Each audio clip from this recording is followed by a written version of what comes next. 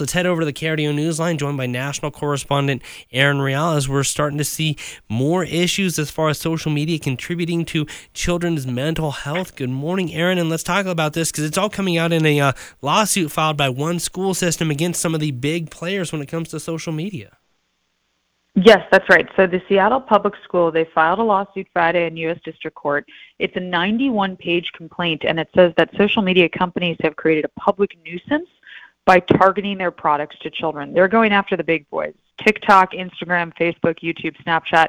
They're seeking to hold them accountable for the mental health crisis among kids. And the lawsuit says specifically that from 2009 to 2019, there was an average 30% increase in the number of Seattle public school students who reported feeling, quote, so sad or hopeless almost every day for 2 weeks or more in a row that they stopped doing typical activities. I mean, it's heartbreaking. It's not okay. But what's so interesting about this one, guys, is that currently federal law, there's law on the books that helps protect these online companies from liability that comes from third-party user posts on their platform. However, this specific lawsuit isn't going after what third parties post. It's going after the big tech companies, the defendants, saying that their conduct in recommending and promoting harmful content to youth, things like pro-anorexia, pro-eating disorder, pro-bullying, that's what they're angry with, that's what they want addressed, and what they're going after them for. So a lot of people are likening this to when, you first start, small coalitions go after big tobacco, that it's a new thing, it's an upward battle, and they're trying a different route in terms of the courts.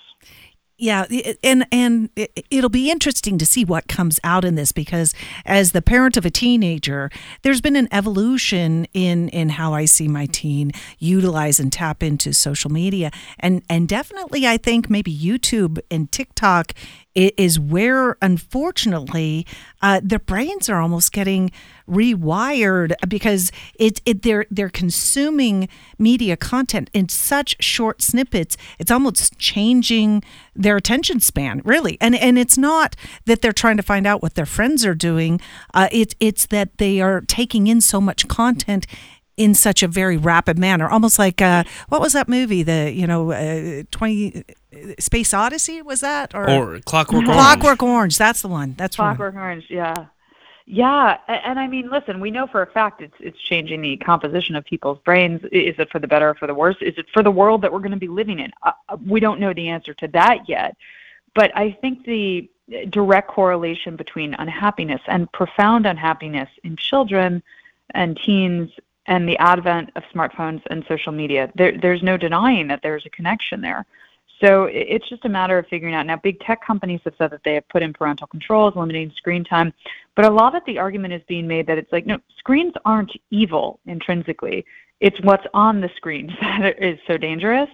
So we all live on screens now. It's like saying, when people were buried in books, when books, everyone started reading and people were literate, that was a bad thing.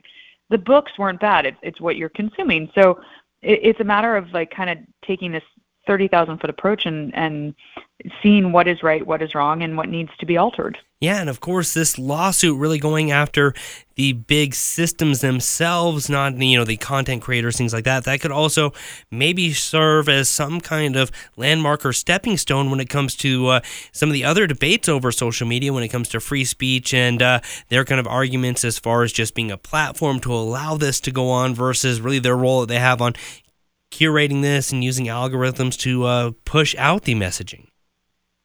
Exactly. Yes.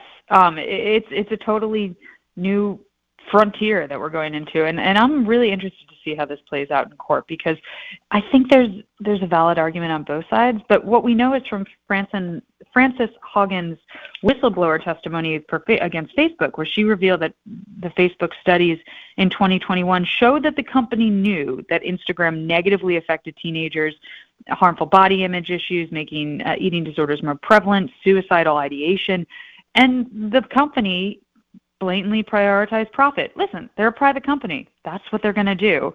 So where is the line drawn? What responsibility do they have? Do parents have it? It's going to be so interesting to watch this played out in court.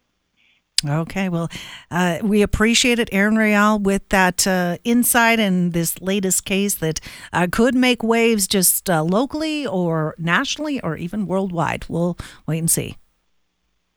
Thanks. Have a great day.